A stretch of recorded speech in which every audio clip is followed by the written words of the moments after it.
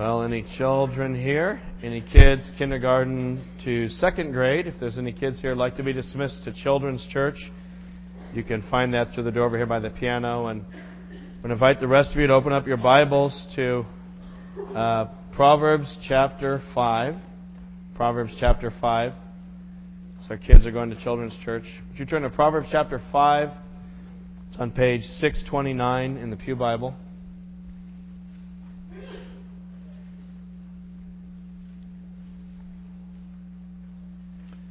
So we continue our study in Proverbs, and as we come to these texts on marriage and male and female relationships, God's Word has a lot of guidance for us in this area.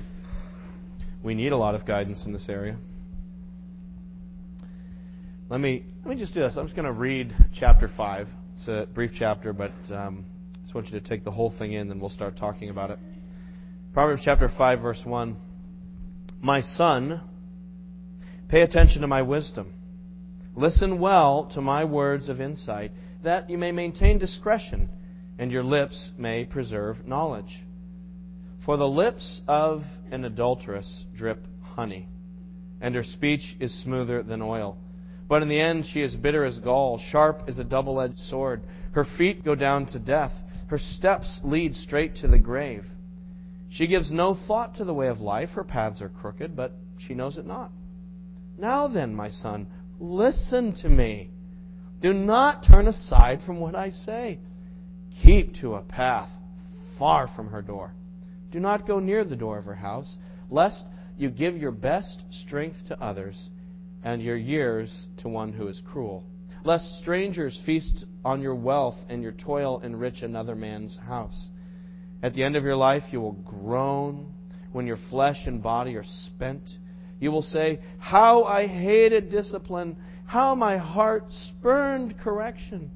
I would not obey my teachers or listen to my instructors. I've come to the brink of utter ruin in the midst of the whole assembly. Drink water from your own cistern, running water from your own well. Should your springs overflow in the streets, your streams of water in the public squares? Let them be yours alone, never to be shared with strangers. May your fountain be blessed, and may you rejoice in the wife of your youth. A loving doe, a graceful deer, may her breasts satisfy you always. May you ever be captivated by her love. Why be captivated, my son, by an adulteress? Why embrace the bosom of another man's wife? For man's ways are in full view of the Lord, and He examines all his paths. The evil deeds of a wicked man ensnare him. The cords of his sin hold him fast. He will die for lack of discipline, led astray by his own great folly. Sex, I have your attention now, is like nuclear energy. It's like nuclear power. It can bring great good or great destruction. Like nuclear power, if you harness that energy within the walls of a reactor and focus that energy, it can bring power and life to cities and regions. And the same way with the marriage, when that, you want to call it energy, that sexual thing that God has created in us, a good thing, when it's harnessed and contained within the walls of marriage, it not only energizes the couple, but then that couple, as a loving, energized couple, is able to minister to children and to friends and family so that the marriage can become a blessing through which God can touch others and touch the world. And on the other hand, just as when nuclear power is cut loose, when a reactor breaches, when atomic power is put in the form of a bomb, it causes great devastation. I mean, whole cities can be wiped out by one weapon. So in the same way, when sexuality is broken out of the boundaries of marriage, it causes great devastation. And that is why adultery destroys everything it touches.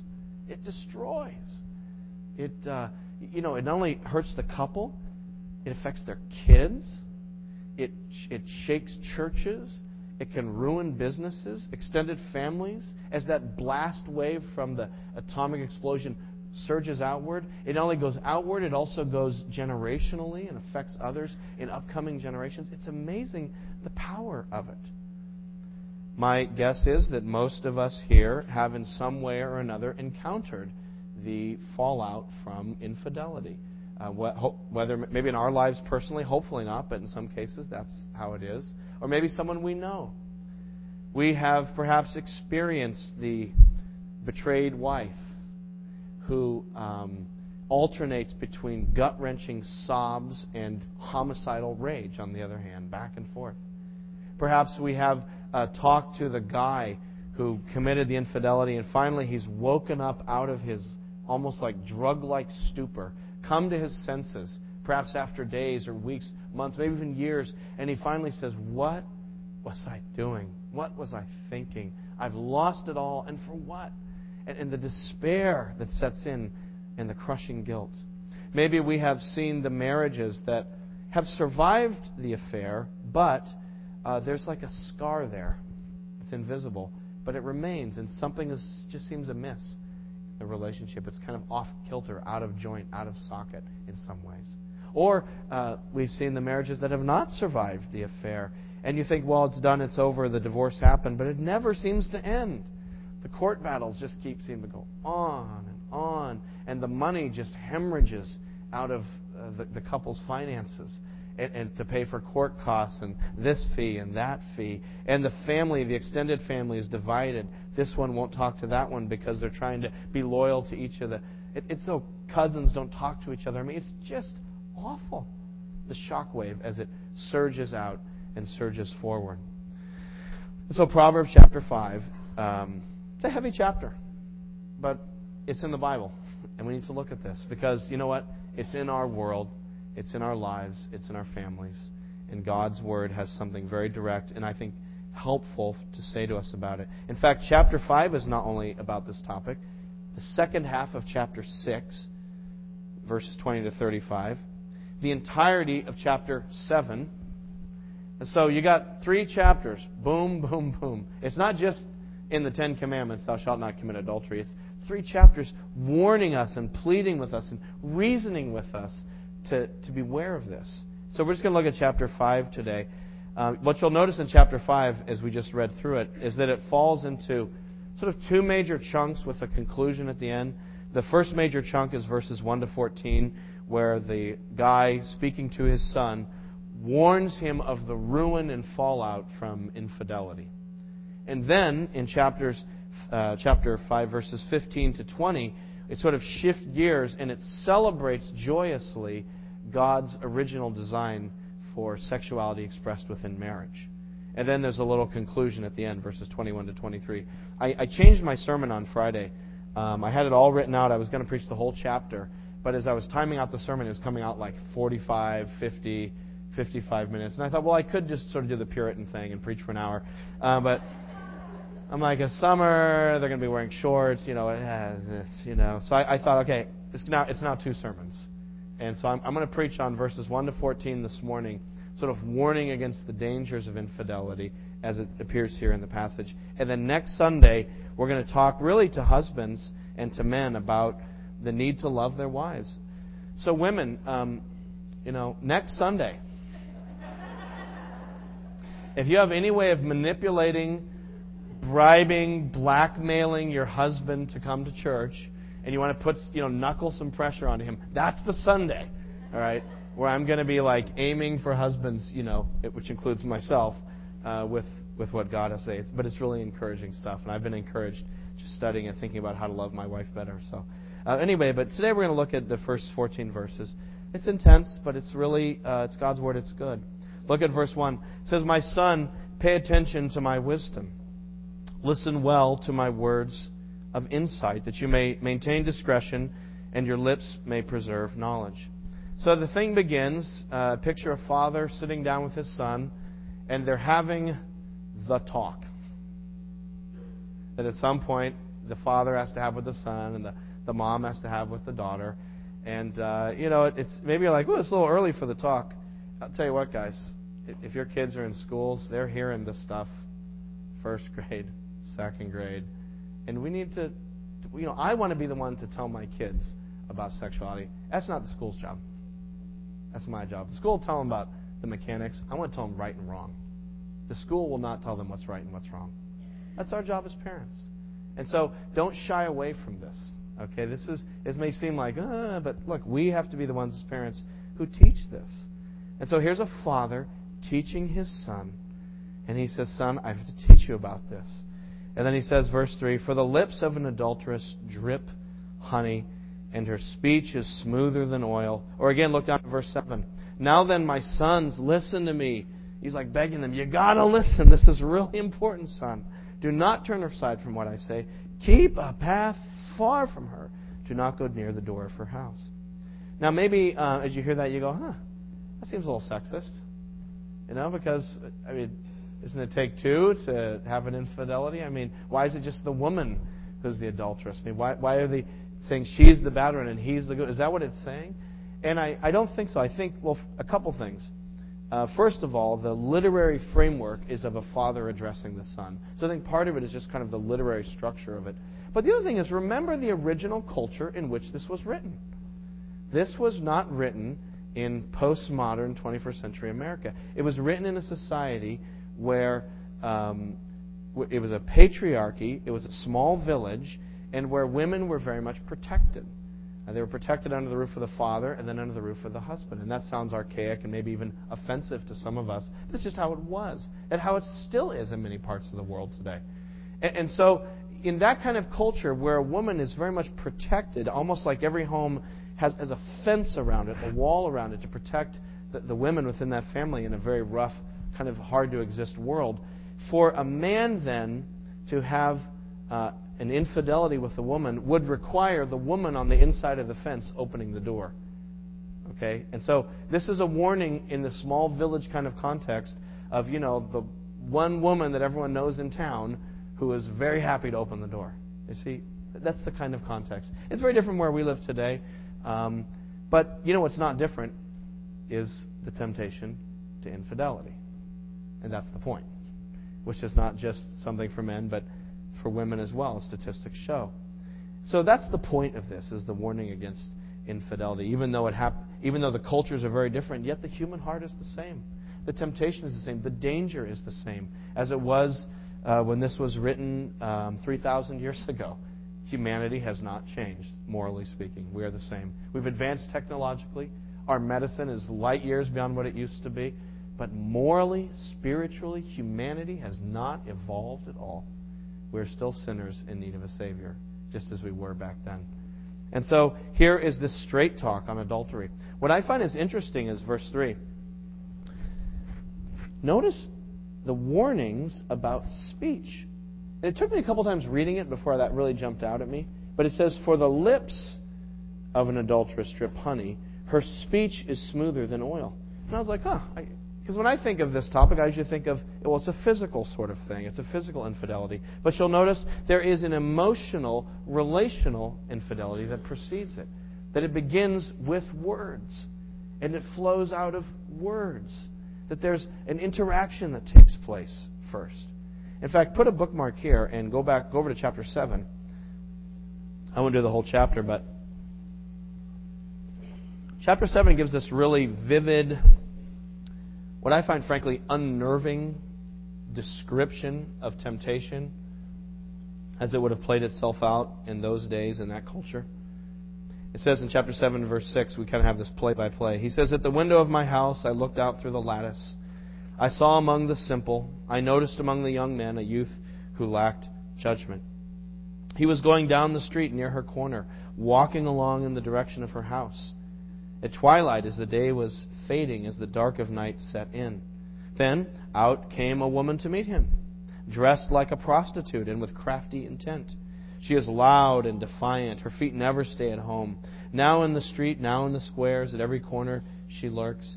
She took hold of him and kissed him, and with a brazen face she said, I have fellowship offerings at home. Today I fulfilled my vows, so I came out to meet you. I've looked for you, and I found you. I have covered my bed with colored linens from Egypt. I've perfumed my bed with myrrh, aloes, and cinnamon. Come, let's drink deep of love till morning. Let's enjoy ourselves with love. My husband is not at home. He's gone on a long journey. He took his purse filled with money and will not be back till full moon. Here we go. With persuasive words, she led him astray. She seduced him with her smooth talk. And this line just gets me. It's so powerful. All at once, he followed her like an ox going to the slaughter. And what a powerful description of temptation and then the moment of yielding to temptation. But notice her words. It's with her words that she woos him in. And that's just important to understand. And typically that's how it begins. In your usual affair, I mean, you even hate to say that, but it usually begins with words. And the words that particularly appeal to a man are words of admiration and respect. That this, I'll talk about this more in a couple of weeks, but women, this is generally speaking, tend to want words of love. Men really want words of respect.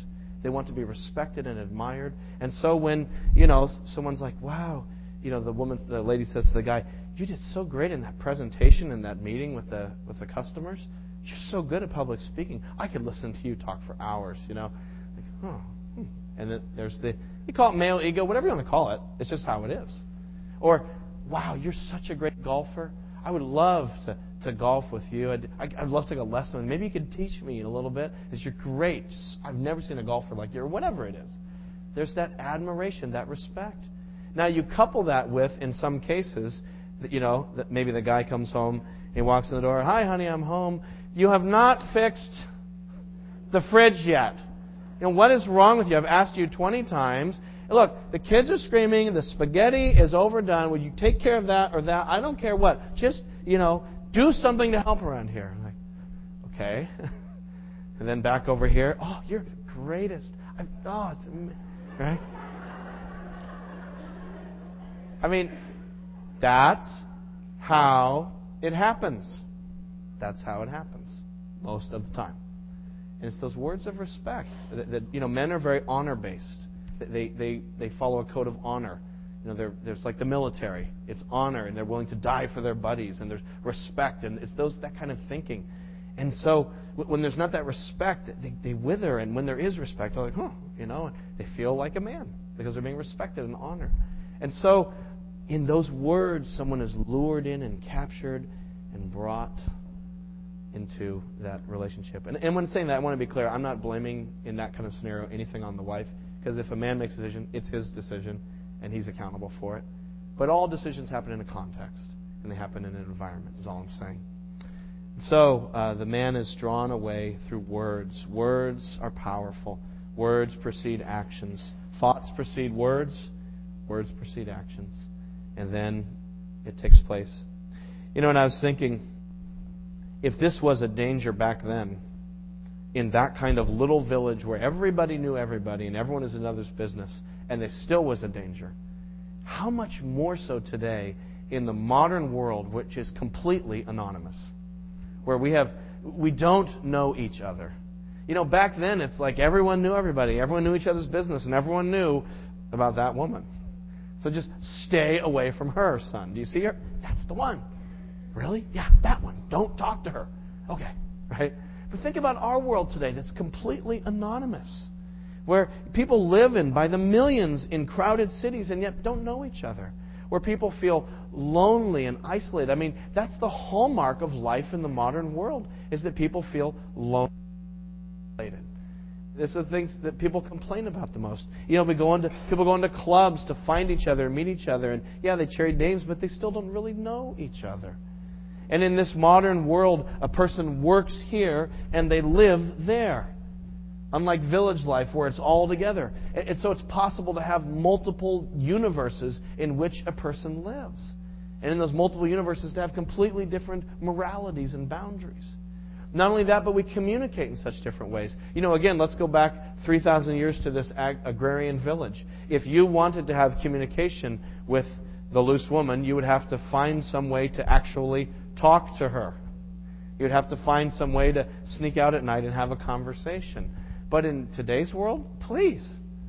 We have cell phones, we have text messages, We have private email accounts. We have instant messaging. There are so many ways to have private conversations. And so many times infidelities are these kind of online intimacies where we're sharing private things with words and emails and enjoying a kind of private intimacy that perhaps sometimes feels over into a physical intimacy. But it's the same principle at work.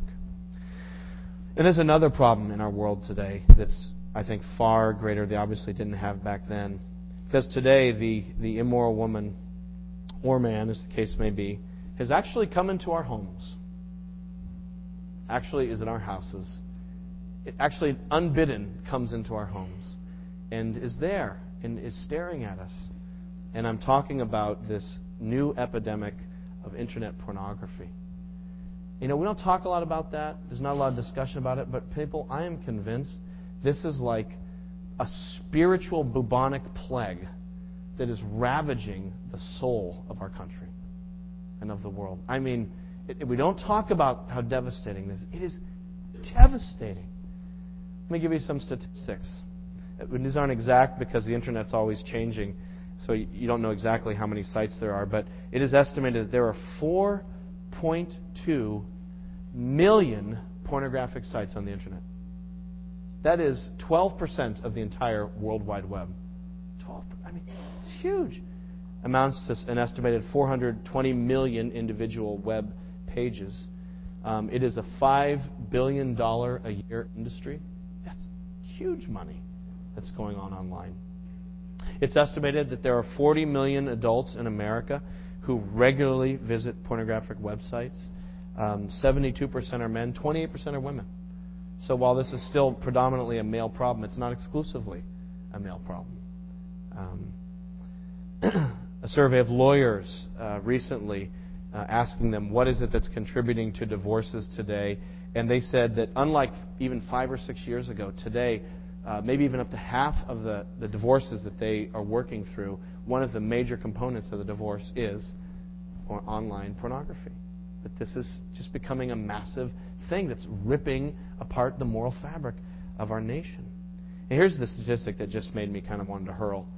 The average age of the first-time exposure to internet pornography, 11. And the thing is, it's not because kids are looking for it. It finds you. It hunts you down. It comes after you. It's like, I'm going to go on, I'm going to get some news off this website. And there's the news, and then there's a sidebar ad. And all it takes is you just have to move the mouse. You just have to be able to do this. Click. And some of you, from the old days, you remember if you wanted to be involved in that stuff, you had to drive to the creepy building at the end of town that had no windows, and you didn't want to see your car driving over there, and that was the adult whatever store. And so if you wanted to do that, then you had to risk people seeing you. You don't have to do that today. You just have to go click, click. And then you see a site, and then there's a link to an even more racy site. Click, click, click, click. And, anyone can do click, click. It's terrifyingly simple and easy. And then robots, they're called bots. They scan websites, and they grasp and harvest email addresses. And then there's programs with sort of algorithms in it that just send out bulk emails and send them out to addresses hoping they get a hit. And so you go to check your email one day, you're like, hey, what's in my email? Like, wow, where did that come from? How did they find me? And it finds you. And so you put software on your computers to protect your children from this. And then they go to school and someone's got an iPhone. And they go, hey, check it out. It's so insidious. And I believe it's just a plague that is affecting the soul of our nation. It's something we don't even think about, how destructive this is to hearts and minds. You talk to high school students, and the question isn't, which of your friends are looking at pornography. The question is, which of them aren't? Who isn't? It's so rampant. And I believe that internet pornography is just something that was... I almost believe it's like Satan himself invented it. It's too diabolical. It's too good. It appeals too precisely to male weakness. Number one, it's visual, which, everyone knows that's the way men are. God made men. Number two, it's risky, which guys like risks and adventure and taking risks. Number three, it's a kind of escapism that involves a TV screen. perfectly tailored for guys. You know, man and woman have a tough day. Husband has a tough day, wife has a tough day. They come home. How do they deal with their tough day? What does the woman want to do to deal with her tough day? Talk, right? Generally speaking. That's how God made women. And so they talk. They want to talk. They want to process. They want to share feelings. They don't want you to fix it, okay? They just want you to listen. Wow. I've apparently struck a nerve. I'm learning, though. They don't want a solution. They just want you to understand most of the time. It's just talking. It's listening. And I'm not belittling it. It's just the way God wired up women. It's His beautiful design. And what do men want when they're tired and stressed out after a long day of work? They want silence. This is a real divine joke. You can see this. You know, but God wants us to understand each other. That's why He made men and women so different, so that we learn to get past ourselves and focus on another person. Learn what love really means, which is to sacrifice your own nature and to care for someone else the way they receive love. So, but men want silence. They want to escape, and now there's this computer screen. It's so evil. I believe that this internet pornography was cooked up in hell in Satan's R&D labs, specifically designed. And as a result, even godly men who are good husbands and love their families and are active in their churches, are just, guys who love the Lord. This is so powerful that even they find themselves wrapped in its coils, and they're like, how did I get here? How did this happen? It's so too easy for it to happen. And I don't know how we sort of break the ice about that as a church. I don't know how we sort of open that up so that we can say to someone else we trust, I need help. I mean, I don't know how you do that, but somehow the church has to be a place where we can do that, where we can call out to each other and lean on each other. Because if we don't find a way of supporting each other and praying for each other, and specifically I'm talking to men, find ways to take up arms together as fellow comrades and fight back together, like a unit, like a platoon, fighting back against sin. If we don't find ways to do that, what will happen is that the consequences of sex outside of marriage, whether it's adultery, whether it's premarital sex, whether it's homosexuality, whether it's internet pornography, any sex outside of marriage is just devastating. It's devastating. And if we don't find a way to fight back against it, what happens is it will take its toll on us. And that's what the second half of this next verses in chapter 5. Go back to chapter 5. They list the consequences of adultery.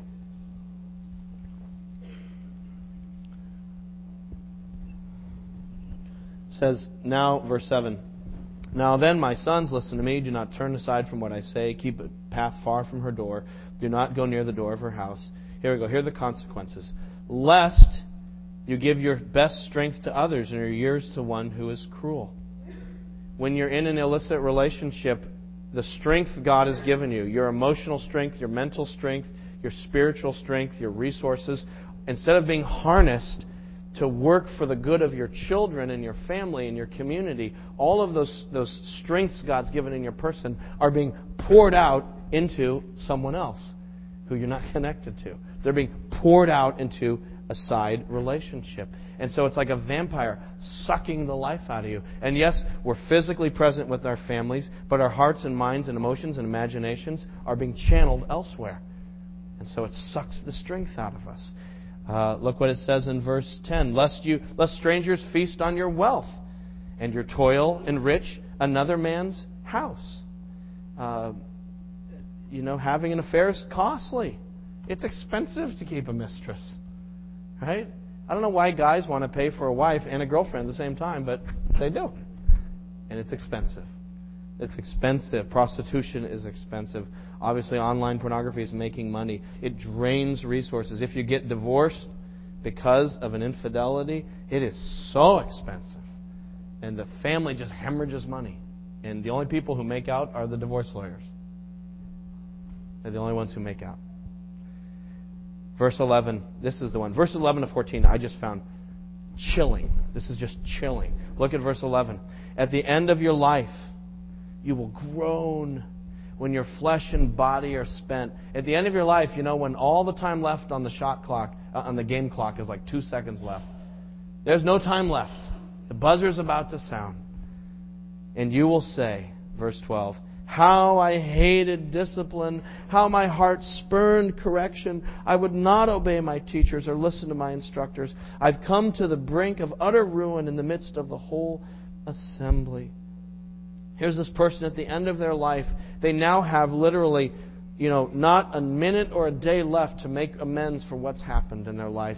And they look back in their life and they see a wife who they've crushed with their behavior. They see children who don't really care about them because they're like, whatever, I've written you off. And they see relationships that have been devastated. And they see the repercussions now affecting their grandchildren. And there's nothing they can do. It's the end of their life. No time left to fix it. Just that cry, oh, why didn't I listen? I mean, so heart-wrenching. But even that is not as terrifying as the fact that when that life ends, the consequences are just beginning. Because then we have to face holy God. Holy God who's given us this life, that we have rejected His laws and His ways and His way of doing life. And we pick that up in verse 21. If I could just jump over. Like I said, we're going to come back to verses 15 to 20 next Sunday. A very joyous image of marriage. But look at verse 21. This is the ending warning. It says, for a man's ways are in full view of the Lord, and He examines all his paths. God sees it all. He sees behind the hotel door into the darkness. God sees the emails that are deleted. He hears the voicemails that are deleted. God sees it all. He knows. And there's a consequence. We must someday face Him. Look what it says in verses 22 and 23. The evil deeds of a wicked man ensnare him. The cords of his sin hold him fast. He will die for lack of discipline, led astray by his own great folly. When I was thinking about this whole topic of sexual sin, I thought about those shows like on the Animal Planet or whatever, where they show a constrictor attacking some animal. How it slithers up and sneaks up and then wham! It grabs the animal in like a split second, wraps around it, and then just begins to squeeze the animal until it dies. And I feel like that's what it's like. That's what sin is like. Not just this sin, but all sin is it grabs us and then it squeezes the life and then swallows us if we don't break free. So we have to break free. And I guess that's what I just want to call out to all of us this morning and say, we have to break free from this. We have to flee while there's still time before the shot clock runs out. The shot clock has not run out yet. There's still time. There's still time to turn back to the Lord. I heard a story. Someone in our church told me this person in our church had heard another pastor tell this story. I just found it very moving. The pastor he had some problems with his computer, and some guy from church came over, and some techie guy, and fixed it all. And then at the end of it, the techie guy was like, Pastor, I'm here to help. I don't judge you, and I want to help you if you need some help. And Pastor's like, what? He's like, well, I was on your computer and I see the pornography everywhere. He's like, what? He's like, what do you mean? And he was kind of incredulous, and they talked back and forth, and the guy said, well, does anyone else use your computer? He's like, no one else uses my computer. And then he thought, and he realized his son used his computer as well. And I didn't hear from the person who told me the story how old the son was, but I had a sense he was older, like maybe high school or college or something like that. And the pastor was like, oh. So later he finally had a time when he could talk to his son. And just as the conversation was ending, he said, son, by the way, he said, there's anything you're struggling with that you want to tell me. He said, I want to be here for you, and I'm ready to listen. And if there's anything you need help with, just let me know. And the son was like, I'm fine, Dad, I'm fine. And he got up to walk out of the room, and then he just stopped and began sobbing. And then just turned around and said, Dad, I need help. Dad, I need help. And we need to turn to our Heavenly Father and say, Dad, I need help. We need to cry out to God. And I want to tell you that the God we serve is ready to help. He is the Father from the parable of the prodigal son, who, when that boy went out and wrecked his life with wild living and ended up living in pigsties, when he finally came home, the Father ran to him. So God will run to you if you will turn and say, Father, I need help. How do I know? Because He sent His Son to die already for those sins. That's how I know He loves. It's because He sent His Son Jesus, the obedient Son, the holy Son, who always does the Father's will, in whom there is not a taint of impurity. His Son Jesus Christ came, and on the cross He died. Look at verse 22 again. It says of the evil man, the cords of his sin hold him fast. Well, Jesus was willing to be held fast to a cross, but not with cords, with nails.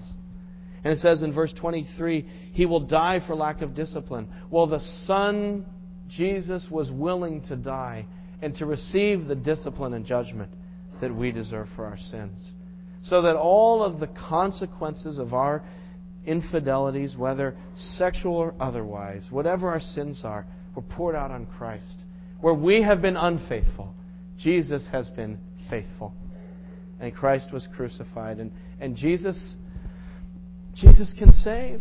He can forgive. You're like, oh, I'm too dirty. No. The blood of Jesus cleanses from all unrighteousness. I'm going to tell you something. There's nothing I can say to you as a pastor that can cleanse you. There's nothing a therapist can tell you that will cleanse you. There is no medication or treatment program that can cleanse you from your guilt before God. Only the blood of Christ can do that. And it was shed for our salvation. And so, like that son, turn back and call out to the Father. I read this.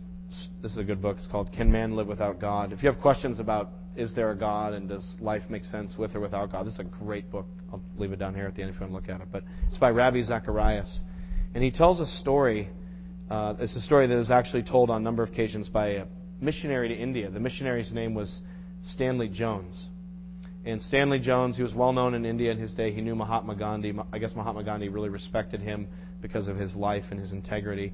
And anyway, Stanley Jones knew this Hindu government official, and he would often tell him about Jesus and tell him that Jesus was the Savior and that God showed His love by sending Christ to die for us. And this guy didn't make any sense of that. He's like, what do you mean His love was shown by crucifying His Son? Like, I don't understand that. It didn't make any sense to him. But then Zacharias writes, one day, through a series of circumstances, the man involved himself in an extramarital affair that tormented his conscience. He could live with himself no longer, and finally, looking into the eyes of his devoted wife, he told her the heart-rending story of his betrayal. The hours and days of anguish and pain became weeks of heaviness in her heart. Yet, as she weathered the early shock, she confessed to him not only her deep sense of hurt, but also the promise of her undying commitment and love. Suddenly, almost like a flash of lightning illuminating the night sky and the landscape below, he found himself muttering, "Now I know what it means to see love crucified by sin." And he bent his knee in worship of his Savior and embraced his wife anew with the solemnity of love's binding commitment. That's what the cross is all about. It's about God allowing His love to be crucified by our sin. And there's forgiveness with Him. And so, brothers and sisters, let us turn back. Let us turn to the cross again. Let us experience the cleansing and forgiving power that only God can give through Jesus. Let's pray.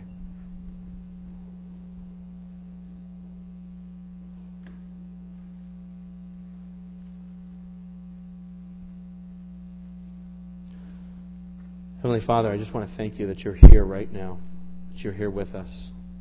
I thank You, Holy Spirit, that You're present. I thank You, Jesus, that You're risen from the dead and that You're here by Your Spirit. That God, You're not far away. You're not sitting off heaven distant from us, but that you're near, that your arms are open. That, Lord, you want nothing more than to see sin and Satan defeated in our lives.